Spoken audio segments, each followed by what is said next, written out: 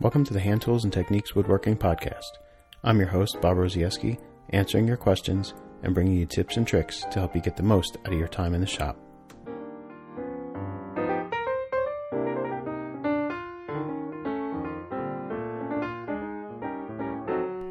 Have you ever heard of a scraping chisel? And do you want to know how to use one? Are you curious about the usefulness of slips to attach drawer bottoms? Would you like to know how to have a successful experience with kids in the workshop? I'll discuss these topics and more today on Hand Tools and Techniques. Hey everyone, welcome back to Hand Tools and Techniques.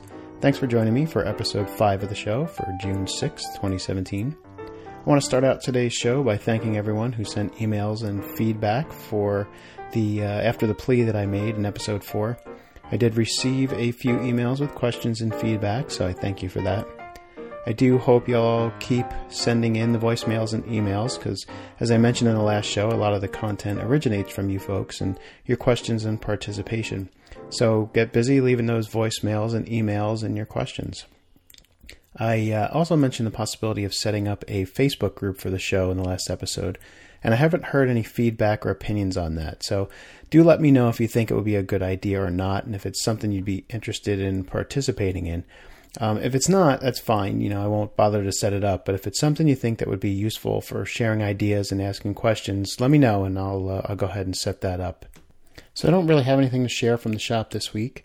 I've actually not even been in the shop since finishing up the candle box a couple of weeks ago, because for the most part, other things have just taken priority. But I've also been at somewhat of a loss for ideas and motivation for the last couple of weeks. There's some things that I'd like to work on, but I really haven't been too motivated to get started on any of them. It's one of those things that happens to me from time to time. I'll finish up a project and I may have a list of other projects that I like to build, but none of them are really appealing at the moment in time. So, I go through this period of downtime where I'm not even that motivated to get out in the shop because I'm not even sure what I want to work on. And I know it's something that happens to a lot of folks. So I'm going to ask for some listener participation here. In the next episode of the podcast, what I want to do is turn the tables on you. Up until now, the podcast format has been me answering your questions and giving you my tips on a topic. But I'm just one voice, and I want to hear and share other opinions besides my own, so that we can all benefit from the collaborative wisdom of the community. So for next show's main topic, I want you to share your tips and answer my question. The main topic is going to be a discussion about motivation and what drives you to get back out into the shop when you're in a slump. So what I want you to do is leave me a voicemail at 276-601-3123 or send a recorded voice memo from your phone to bob@brfinewoodworking.com. You can just email your tips too if you want, but I'd really love to hear you share your own answer in your own words. So I'd prefer if you left a voicemail or send me a voice memo. And again, the question is, how do you get motivated to get back out into the shop when you're in a bit of a slump? I'm really looking forward to hearing some participation on this, so let me hear it. So I do have a new patron this week to thank. Thanks to Arcadius Jakowski for signing up to support the show over at Patreon, and also continued thanks to Bill Warnock, Krister K., Lawrence Polinsky, and Jeff Skiles for your continued support over on Patreon. And if you want to become a patron of the show, you can do so by going over to the Patreon page at patreon.com/brfinewoodworking. And if you pledge $3 a month or more, you'll get access to a once-a-month patron-only episode of the podcast as my special way of saying thanks. The most recent patron extra show was posted on May 30th, and if you sign up to become a patron at $3 a month or more, you'll get access to that show as well as past and future patron extra shows for as long as you remain a patron. So I did get some feedback this week, and I thank the folks who took the time to write in and share their thoughts on the show. I'm not going to read them all because they were all folks who wrote in primarily just to let me know that they were enjoying the show. But I do want to mention one plug that I received. Andy Margison posted a really nice write-up on the most recent episode of the podcast over on his blog at Oregon Woodworker. I always blush a bit when I see my name printed on someone else's blog or when someone gives me credit for teaching them something, somewhere on the internet, because I don't really feel like I'm doing anything special other than sharing what I've learned from other people, whether those people are, long dead or still with us. But Andy, poked a little fun at me too in the article. So that's always fun. I always enjoy that because I really try not to take this stuff too seriously because, it's supposed to be fun after all. But I've known Andy for a long time. We've been in occasional communication since I did my video series on building the Porringer Top T table back in 2009. And Andy built several of the tables from the podcast that he shared photos of with me over the years. And all of his came out better than mine did. So even though he says he has no skills in his blog post, I would beg to differ. And I'm sure you'd agree if you read through his blog and look at some of the fantastic things that he's built over the years. So anyway, thank you, Andy, for the plug and the kind words that you wrote. And for everyone else, if you've never seen Andy's blog, please go check it out at OregonWoodworker.blogspot.com. So let's get into the mailbox. Our first question comes from our Patreon supporter, Krister K. And Krister says, I have heard of a few folks reference putting a flat, perpendicular edge on a bench chisel and using it like a scraper chisel to get at difficult areas at the bottom of mortises, inside wooden plane escapements, and so on. But my Google foo has failed me. Have you ever heard of this? And if they are using the scraper word to refer not to cabinet scrapers, but to turning type chisel scrapers, I wonder if it's common to try putting a burr on the edges. Turning is a world I have not yet entered. So, Krister, I have heard of these. In fact, the first time I heard of them was from a plane maker. And I believe his name was Bill Carter, and it was quite a few years ago that I did hear about these. But essentially, what you described is right. What Bill would do is to take an old bench chisel and essentially grind a perpendicular edge on it, blunt the edge, for lack of a better word. And he would use that as a scraper to level and adjust the bed of wooden planes that he was building. And his claim was that, that it actually worked better than a plane float. And he actually used that type of chisel, that scraper chisel, and never used floats to make his planes. So I have tried it before, and it actually does work pretty well. Based on the instructions that I read, really all you do is you grind the edge of the chisel blunt, and you're using the burr from the grinder to do the scraping. So you don't have to actually try and turn a burr with a burnisher or anything like that. You're not even honing it or polishing the edge. You're just taking that chisel to the grinder, forming a burr from grinding it, and then using that grinding burr as a scraper. And essentially, for the most part, that's what turners are doing, I think, is, grinding their turning scrapers. I don't think they're quite perpendicular. I think they might have a slight angle on them, but nonetheless, they're still grinding those turning scrapers and then going from the grinder straight back to the lathe. And that's the way that I've heard of this technique used with a scraper chisel as well. And it actually does work pretty well. In my experience, the burr doesn't last quite that long because it's not real finely polished. At least that's my guess. Sort of like a scraper burr.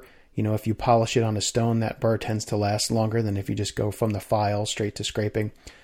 So coming right off the grinder, the burr doesn't seem to last that long, but because it's coming straight from the grinder, it's real easy to touch it up. You just go back to the grinder, touch it to the wheel again, and create a new burr and get back to work. So give it a try. It might be something that works for you. So our next question comes from Douglas Ward. And Douglas said, what's the deal with drawer slips? Sorry, I didn't use the Seinfeld voice there. I'm not too good at voices, but I did watch the show, so I did get the joke. But so what's the deal with drawer slips? I've read in Robert Wearing's book about the technique of using glued-in drawer slips as an alternative method to grooving drawer sides to attach drawer bottoms. Do you use this technique? Is it worth the effort? What are your thoughts on it? Thanks, and keep up the good work. So I have used it. I don't use it that often because usually, I prefer the traditional, the older technique of just plowing a groove in the drawer. But if you go back, to very early drawers, and we're talking, 16th, 17th centuries now, 1600s, 1500s, 1600s, before we start getting into the 18th century furniture, drawer sides and fronts were quite thick, usually, full 3/4 to 7/8 inch thick material. So there was a lot of material there, and they could plow a groove for a drawer side, or even just nail the bottom onto the drawer sides was another a common way to do it, rather than plowing a groove at all. A lot of times they just nailed the bottom of the drawer right to the drawer side. So when I'm building a reproduction, I try to stick to how the original was built. So, I have used drawer slides, but in reproduction stuff, it doesn't come up all that often. You do see it a little bit more in English furniture. And what I think happened is, as furniture became more refined, what you start to see is that the drawer sides start to get thinner and thinner. And the thinner those drawer sides get, when you start to plow a groove in them for a drawer bottom, they start to get real fragile. So the solution to that, of course, is to build up the area where the drawer bottom is going to be inserted. So you build the drawer exactly like you would a regular period drawer, and I talked about this, I think, 1 or 2 episodes ago, how to build a period style drawer. But essentially, you build it the same way, with the back is a little bit shorter, and you would slide the drawer bottom under the back into a groove in the drawer sides. But instead of plowing a groove in the drawer sides, because the drawer sides are so thin, what you're doing is plowing a groove into an extra piece. And that extra piece is probably only about 5/8 to 3/4 of an inch tall, and maybe, a 1/2 inch or so thick, maybe not even that thick. And you're plowing your groove in that piece, and that piece is then going to get glued to the inside of the drawer sides. You usually don't have to add slips to the drawer front, because the drawer front's usually thicker, so you can plow your groove right into the drawer front. So usually slips are just applied to the drawer sides, and again, their purpose is really just to build up the thickness of the drawer side down where the drawer bottom goes in, so that you're not plowing a groove into a thin drawer bottom. And it's a nice feature. It really makes the drawer look nice. It allows you to use really nice thin drawer sides, so you get a really nice delicate look to the drawer, but it doesn't weaken the drawer sides at all by putting a groove into an already very thin drawer side. So it's a real simple thing to do. And I would say it's definitely worth it, unless you're building a reproduction and trying to stick to how that reproduction was built, how that original was built, sorry. It's definitely something worth trying, especially if you like to use, nice thin stock for your drawer sides to get that delicate look in the drawers. Drawer slips are definitely a good option for that. So our next question comes from Sean. And Sean asks, is there something out there that's appropriate for boring into end grain? I tried that with one of my auger bits, and it was a miserable failure. I have a hunch that's what ruined one of my bits, because the lead screw doesn't really work anymore. So Sean, I hate to be the bearer of bad news, but there's not really a good traditional bit for boring into end grain. I would say your best bet would probably be something like a spoon bit. Would do a pretty decent job boring in end grain, maybe. Auger bits are going to be problematic in end grain because of that lead screw.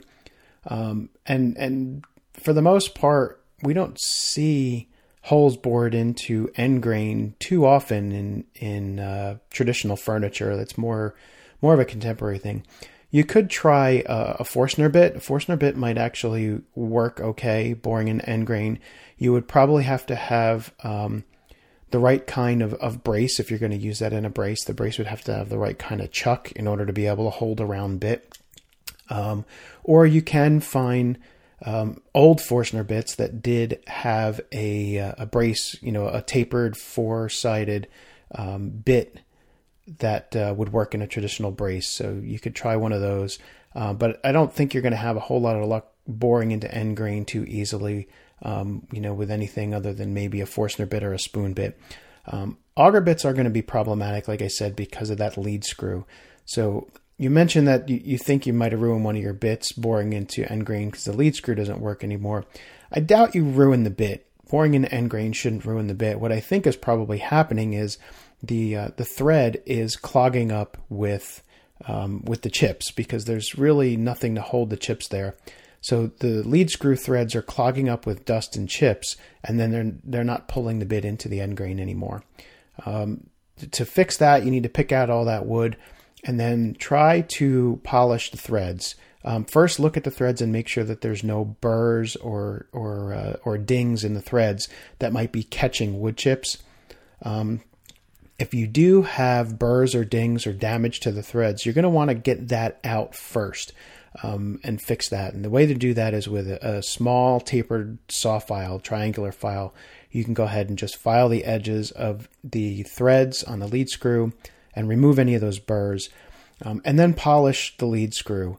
You can do that with, just by starting a test hole in a board and jamming a little honing compound like some of the green crayon stuff or valve lapping paste or loose silicon carbide or just about any type of abrasive paste. Put that down in a lead screw hole and then run that lead screw in and out of that hole in a piece of wood that's packed with that abrasive a few times. And that'll polish the lead screw, and that'll help to keep it from clogging up with sawdust and stuff. And I actually have a blog post on sharpening auger bits where I talk about how to fix the lead screw and polish the lead screw. So I'll put a link to that in the show notes. But in terms of boring an end grain, I'm not aware of any bit that's really going to make the job easy. So, if you have to bore an end grain, I would say just, take your time and be ready for a little bit of a struggle. So our last question is from Paul. And Paul says, can you talk a bit about starting the cut with a handsaw? I noticed in some of your old videos that you get right into it without chiseling a notch or using any scribe line to get the saw on the right track from the word go. I know too much set on a saw doesn't help with a smooth start, but is there anything else you can mention? So Paul, for the most part, it's really just practice and getting a feel for getting that saw started. When I'm teaching people how to use hand saws in my classes and teaching them how to start the cut, what I try to do is I tell them to try and saw without sawing. So in other words, get set up for your cut and move the saw through the motions with the saw teeth barely scratching the surface of the wood, but without actually cutting.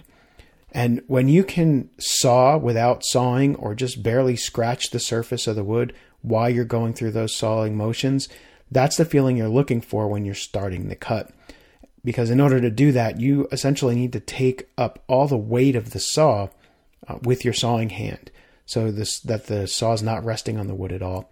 So that's the feeling you're looking for. Try to saw without sawing and just kissing the top of the surface or just scratching the top of the surface with the tips of the teeth. And when you can saw without sawing, that's the feeling that you're looking for when you're starting the cut. Other things that I do include I start near the corner rather than straight across end grain. Like if I'm sawing a tenon, for example, or if I'm sawing a dovetail, I try and saw out the corner first instead of starting straight across the end grain, because then the teeth are engaged with less wood. Also, make sure your grip on the saw is not too tight. If you're really squeezing the saw, it's very hard to start it, because you can't start aggressively. You can't start aggressively or push too hard when your grip's really loose, because it'll just knock the saw out of your hand.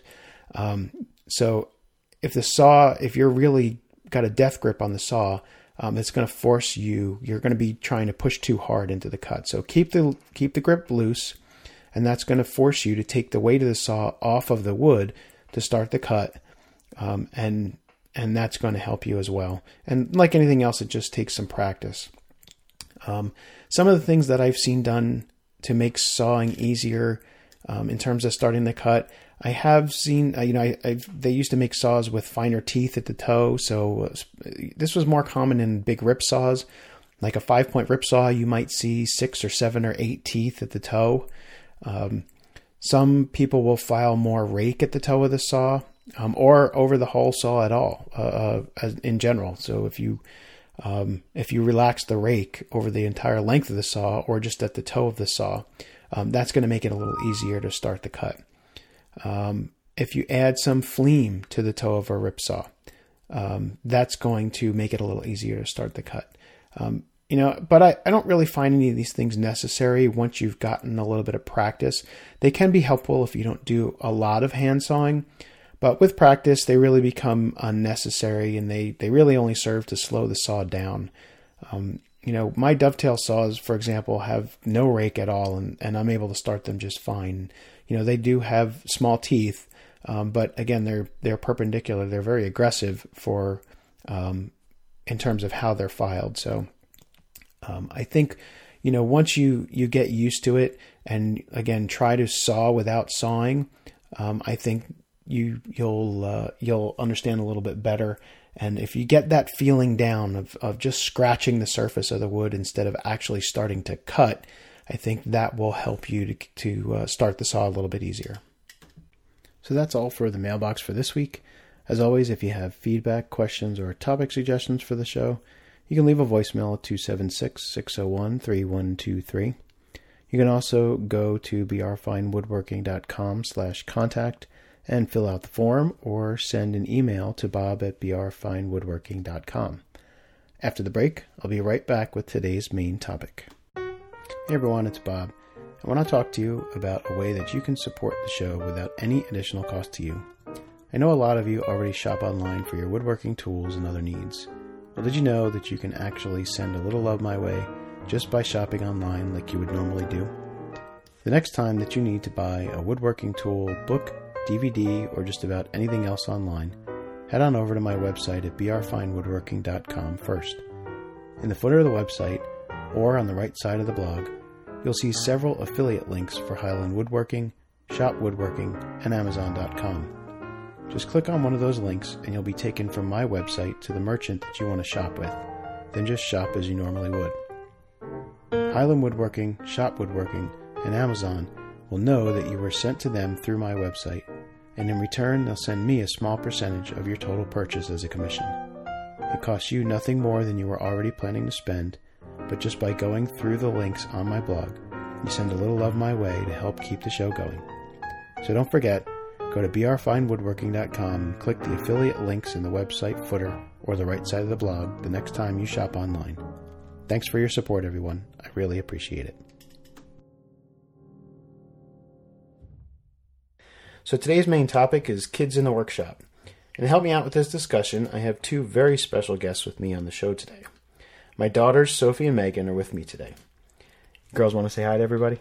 Hi. Sophie's my oldest, and she just recently turned 12, and Megan is going to be 10 a little later this year. And both of them have been working in the shop with me since they were about 2.5 to 3 years old. And in all that time, I can think of only one time where there's been an accident in the shop, and that was because they weren't following the rules. But we'll talk about that a little bit later. So today, the three of us are going to discuss 12 tips for working with kids in the shop. Does that sound good? Yeah. Okay. So tip number 1, while the shop is a fun place to be, it's not a playground, right? So, we talk about this before, right? So, what happens when we horse around in the shop and we're not paying attention to stuff, and you'll get hurt. Yeah. Right. Somebody can get hurt because there's stuff in the shop, right, that you can get hurt on. So, what kind of things do we find in the shop that we can get hurt on? Saws and chisels. Yeah.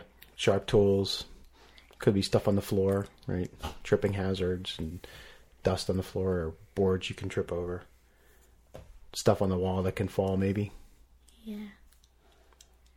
And some people even have machines, big power tools and machines and stuff in the shop. So they certainly don't want to be messing around with that kind of stuff. So tip number 2 then is to establish rules. What are some of the rules that we have in our shop? Follow the rules, and right. Well, what's one of the rules that we have? Wear appropriate shoes and don't play around. Yep. Yeah. Exactly. No. Make sure you have the right shoes on. Right. We don't wear flip flops in the shop. Mm-mm. Yeah, because you could get splinters in your feet. Splinters. You can get cut. Yeah.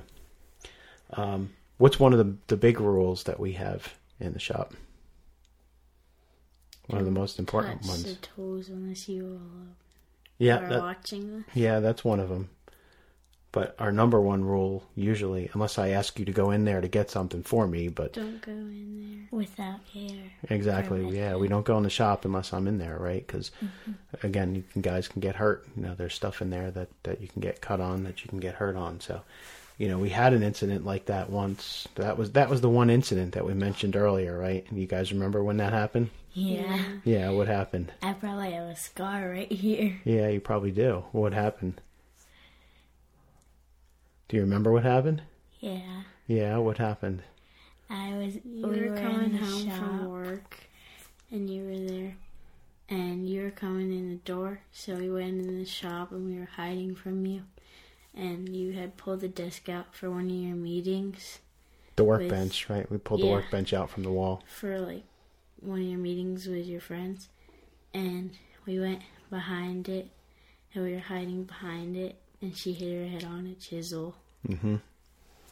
Yeah, so you guys were hiding. You were in the shop without me. You tried to hide behind the bench, and when you stood up to say surprise, you hit your head on the sharp edge of a chisel, right? Mm-hmm. Yeah, because for anyone who hasn't seen pictures of my old shop, so in my old shop I had boards mounted to the walls, and I just had my tools hanging on the wall on racks, and my chisels, hang pretty low just above my bench, within easy reach. And in this particular case, my bench had been pulled away from the wall because I was having some friends from my woodworking club over. We were going to do some demos around the bench. So I pulled the bench away from the wall so we could all stand around the wall. And when my youngest stood up to say surprise, because they were on the other side of the bench, she hit her head on one of the sharp chisels. And luckily, the chisel racks the chisels just hang there. They're loose. They're not actually tight in the rack. So the chisel moved, and it didn't actually go too deep into her head. But she had a nice little cut, and she was bleeding for a little while. But so that's why one of our rules is no going in the shop unless Dad's in there. So. And then, we have a couple more rules. My girls both have long hair, right? So we usually put our hair up or tie it back when we're in there. Not so much a big deal with hand tools, but, if we have to run a drill or something like that, we don't want anybody's hair getting stuck. And same thing with the loose clothes, right? We try not to wear any loose clothes if we're going to use a drill or a drill press or something. So, tip number 3. This is a big one, I think. Let them pick the project. When they want to come in the shop and they want to do something and they want to hang out with you and they want to work, it's going to be more fun for them if they pick the project, if they pick what we're going to work on. So, and we've done a couple of different things that you guys wanted to build, right? What are some of the things that we've built that you guys have picked? A doll bed. Yeah, we made that doll bed, me and you, right? You really wanted to make that trundle bed for your American girl. And we made the pencil boxes. Yeah, the pencil boxes, that's right. We did those. What else? Toolboxes. Yeah, we made you guys your own toolboxes. So we've done a bunch of different projects, but it really helps to, let the kids pick what they want to do. Let them pick their project, because if they're vested in it, if it's something that they picked and they're really interested in making it, they're going to have much more interest and more focus on doing that project. So, it's important to let them pick their project. Tip number 4 is to keep it simple. If you start getting really complex, kids tend to lose interest real quick. These are not projects where you want to start cutting dovetails, getting into real complicated joinery or anything like that. Usually when kids are in the shop, at least younger kids, before they have more patience and more interest in learning the more detailed stuff about woodworking, you're not looking to do complex joinery. These are usually like glue and nails type projects, maybe a dowel here and there. When we did their toolboxes, they were mostly done with just glue and nails. They were real simple, but we had a good time in there, and then they got to paint them afterwards. So it was a lot of fun for them. It was a good project, and it was fun for me too. Tip number 5 is teach them and help them, but let them do the work. Now, we did this with your trundle bed, right? In fact, some of the stuff that we did when you were building your American Girl doll bed, I was working on another project, right? And you were doing the work on your stuff. And I would, and how did we do that? Like you would show me like what to do and how to do it, and then I would do the rest while you worked on your project. Like with the sanding, you would show me like how to get the corners and stuff. Yeah. Right. So then you could do the work on your project, right? And then you could tell somebody, you can tell people you made it. I didn't make it, you made it, right? So it's important to let them do the work. You know, if you really want to get them interested in it, and if they are interested in it, they're going to want to do the work for themselves. So, you know, teach them how to do it, help them when they need help, watch them while they're doing it, but don't do the work for them. Let them do the work. Let them enjoy building something. You know, that's really important, and it's part of really getting them interested in being in the shop. You know, to make sure that they're doing the work and they're learning while they're in there and they're having fun.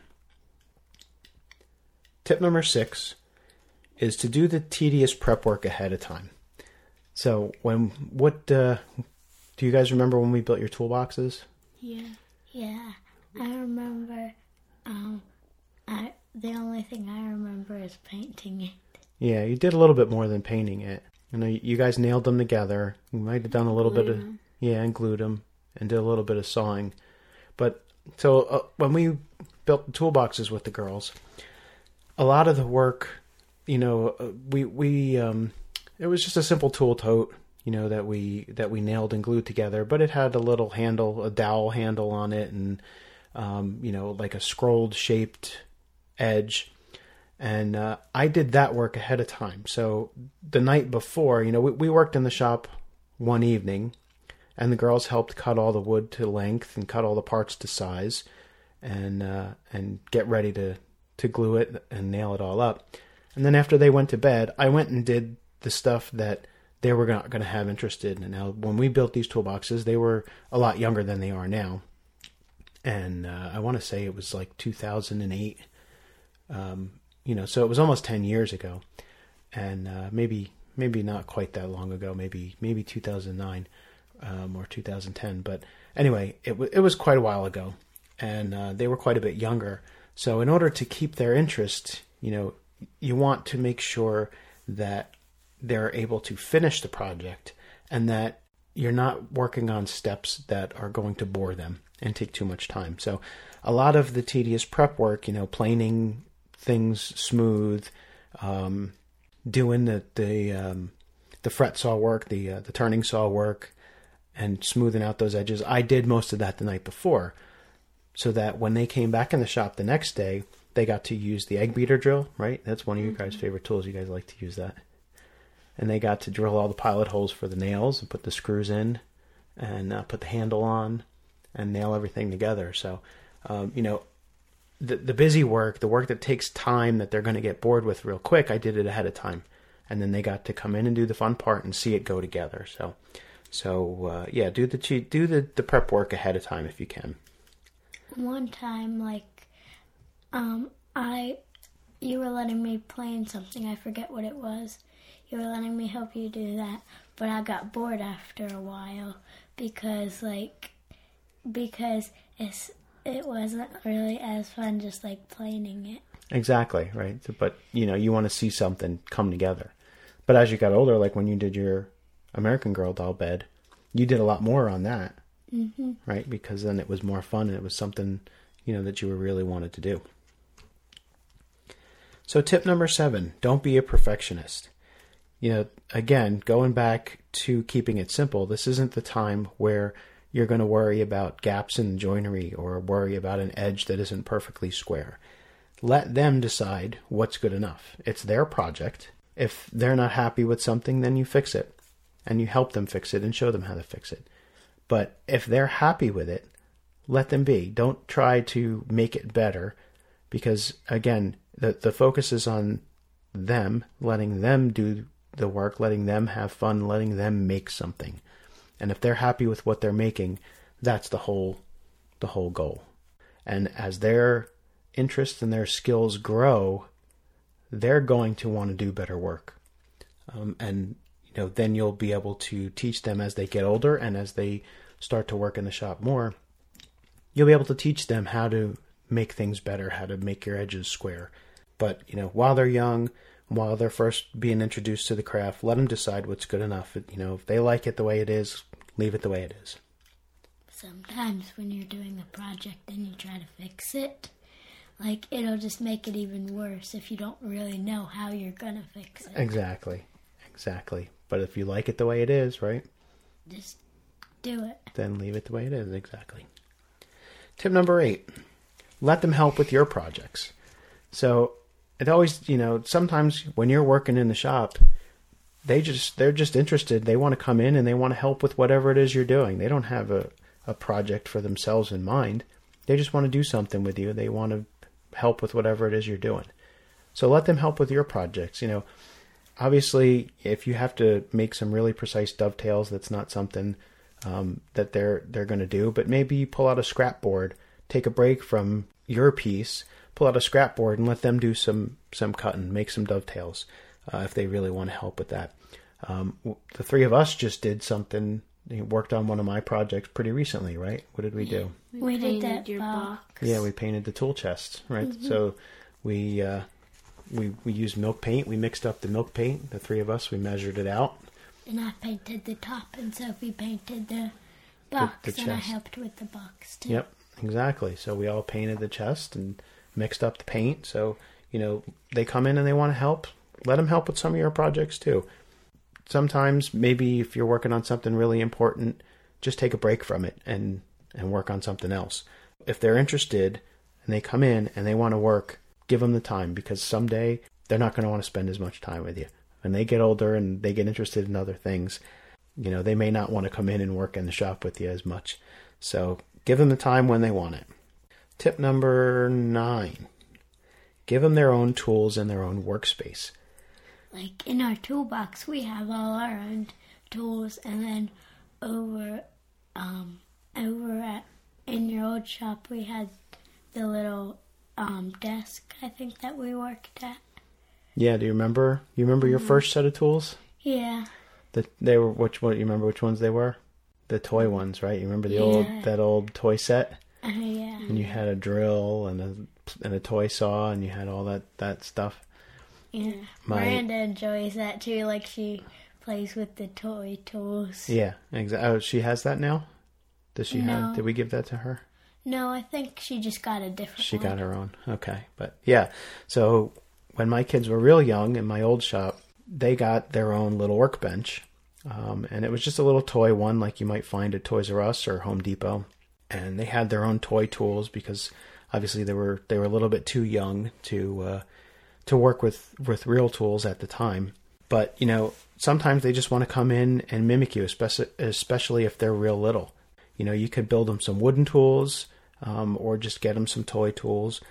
I remember a day when I was in there sharpening a saw, and my youngest, I turned around and I looked behind me. My youngest was sitting on her little stool at her little toy workbench, and she had clamped her toy saw, in the vise of her toy workbench, and she was using her toy screwdriver as a file, and she was filing the teeth of her toy saw. So, they're going to mimic you. They want to do what you're doing when you're in there, even when they're real little. So, give them their own tools, give them their own space, and let them go. Sometimes the girls will come in the shop and all they want to do is just putter around. So they'll go grab some scrap wood out of the cutoff bin, right? And just do whatever. File it, saw it, sand it. Like the squares I made the other day. Yeah. When you just went in there and you just wanted to make squares and then cut them in half diagonally and make triangles, whatever. It doesn't have to be a fancy project. Sometimes they just want to go in and play with wood. So give them their own space, give them their own tools, and let them go. Obviously you're going to watch them and keep an eye on them to make sure they're not doing anything dangerous. But, as long as they're in there and they're having fun, let them go. Tip number 10, let them be creative. We just talked about this, just going and pulling scraps out of the scrap bin. My girls will come in the shop sometimes and they'll just ask, go through the scrap bin and ask me, can I use this piece of wood, and they'll do whatever with it. Sometimes you guys won't even use your tools. Sometimes you just go in there and make pictures, right, on pieces of wood. And then, like, plan out, like, if I wanted to, like, the one time when I wanted to do one thing, I don't think I ever got to do it, but I was planning out with another thing for my doll on a piece of scrap wood. I was just drawing with a pencil. Mm-hmm. Exactly. And, yeah, you guys actually made signs for me for the shop one time. Do you remember when you did that? You, like, glued stuff to the boards, and they were pretty cool. Like, painted them and, like, glued all kinds of puffy stuff to the boards. And yeah, I remember that. I remember that. Yep, you came in and you just, you grabbed some scrap wood and you used all your craft supplies. And you just, you wanted to do a craft, but you wanted to do a craft in the shop and you wanted to do it with wood. And so you took your craft supplies and you started drawing and painting and gluing and whatever. So, but again, it comes back to just being creative, right? Let them do what they want to do. Let them just enjoy being in there, make your shop an inviting place and just let them come in and go as they please. And make it a place they want to be in. Like with our garden, like where we found a board and we're planning on just cutting it and making a little sign for our gardens. Exactly. Tip number 11. Wow, we're almost at the end already. Don't force it. So, like when you say with the saws, like don't like try and force it to go, or like what do you mean? Oh, so that's a good, yep, that's one way of not forcing it. Don't force the saw, you're right. But no, what I'm talking about here is don't force your kids to go in the shop. If they, if they're not interested in it some particular day, let it be. If you're in the shop working on something and they get tired and they want to stop when they want to stop. Or just let them do something else in the shop. If they just want to come in there and color in one of their coloring books or play on one of their devices or whatever, don't force the woodworking. The woodworking will come when they're interested in doing it. Because, like, if you forced us to do it, like, then we wouldn't really want to do it. Exactly. Possibly, yeah. So it's better to just let you guys come in and do it when you want to do it, right? Mm-hmm. All right, finally, tip number 12, make sure it's fun. Is it fun when you guys come in the shop? Yeah, because if it was boring, like, and then, like, you just, like, went along with it, and it was boring, you wouldn't really be interested in it, and you'd be just doing it to do it. Or you probably wouldn't come in there at all, right? Mm-hmm. You wouldn't want to go in there at all if it wasn't fun. Yeah. The whole point is to go in there and let's do something fun in the shop. Let's build something cool. Mm-hmm. Right? Mm-hmm. So, yeah, make sure it's fun. We think about we think about ourselves, when we get a little bit frustrated with projects or something like that. You get frustrated with a project or, something stumps you and you're not sure what to do next. Sometimes you just need to walk away or, if you're not enjoying your time in the shop, you're going to make mistakes. You're going to do things you don't want to do. If your kids aren't enjoying their time in the shop, they're just not going to want to come in there in the first place. So, if it's something you want to be able to do with them, you got to make sure it's fun. You got to give them a reason to want to come in there. So make sure it's fun. If it wasn't fun, then, like, why would you do it if it wasn't fun? Like, wouldn't you rather do something else if it wasn't fun? Exactly. So if you want to work in the shop with kids, you got to make sure what you're doing is fun. Well, thank you guys for coming on the show today. Did you have anything else you wanted to say? Not really. No? Okay. Did you enjoy your first podcast? Yeah. Yeah? It was fun. Good. Well, maybe we'll do it again on a future show. Does that sound good? Yeah. All right. Well, we'll see what everybody else thinks, but I think they're going to like it too. So that's going to do it for this week's show. As always, I want to thank you all for joining me and for allowing me to do this, because without your support, none of this would be possible. As a reminder, if you have feedback, questions, or topic suggestions, you can leave me a voicemail at 276-601-3123. You can also use the contact form or email address on the website at brfinewoodworking.com/contact. If you're looking for the show notes for today's episode, You can find them on my website at brfinewoodworking.com/HTT005. In the show notes, you can find any links that I referred to in today's show, and you can also find links to follow me on all my social media accounts like Facebook, Twitter, Instagram, and Google+. You can also sign up for my newsletter to receive subscriber-only content, updates, and special offers delivered to your email inbox every Friday. Finally, if you'd like to support the show, you have multiple options for doing so. You can become a supporter on Patreon, you can make a one-time donation through PayPal, and you can shop with one of our affiliates. You'll find links for all these options in the show notes and at brfinewoodworking.com/support. And remember, for next show, I want to hear your thoughts on how you get motivated to get back in shop when you're in a slump. So send me those voicemails and voice memos, and we'll put them in the next show. So thanks again for listening, and until next time, stay sharp, everybody.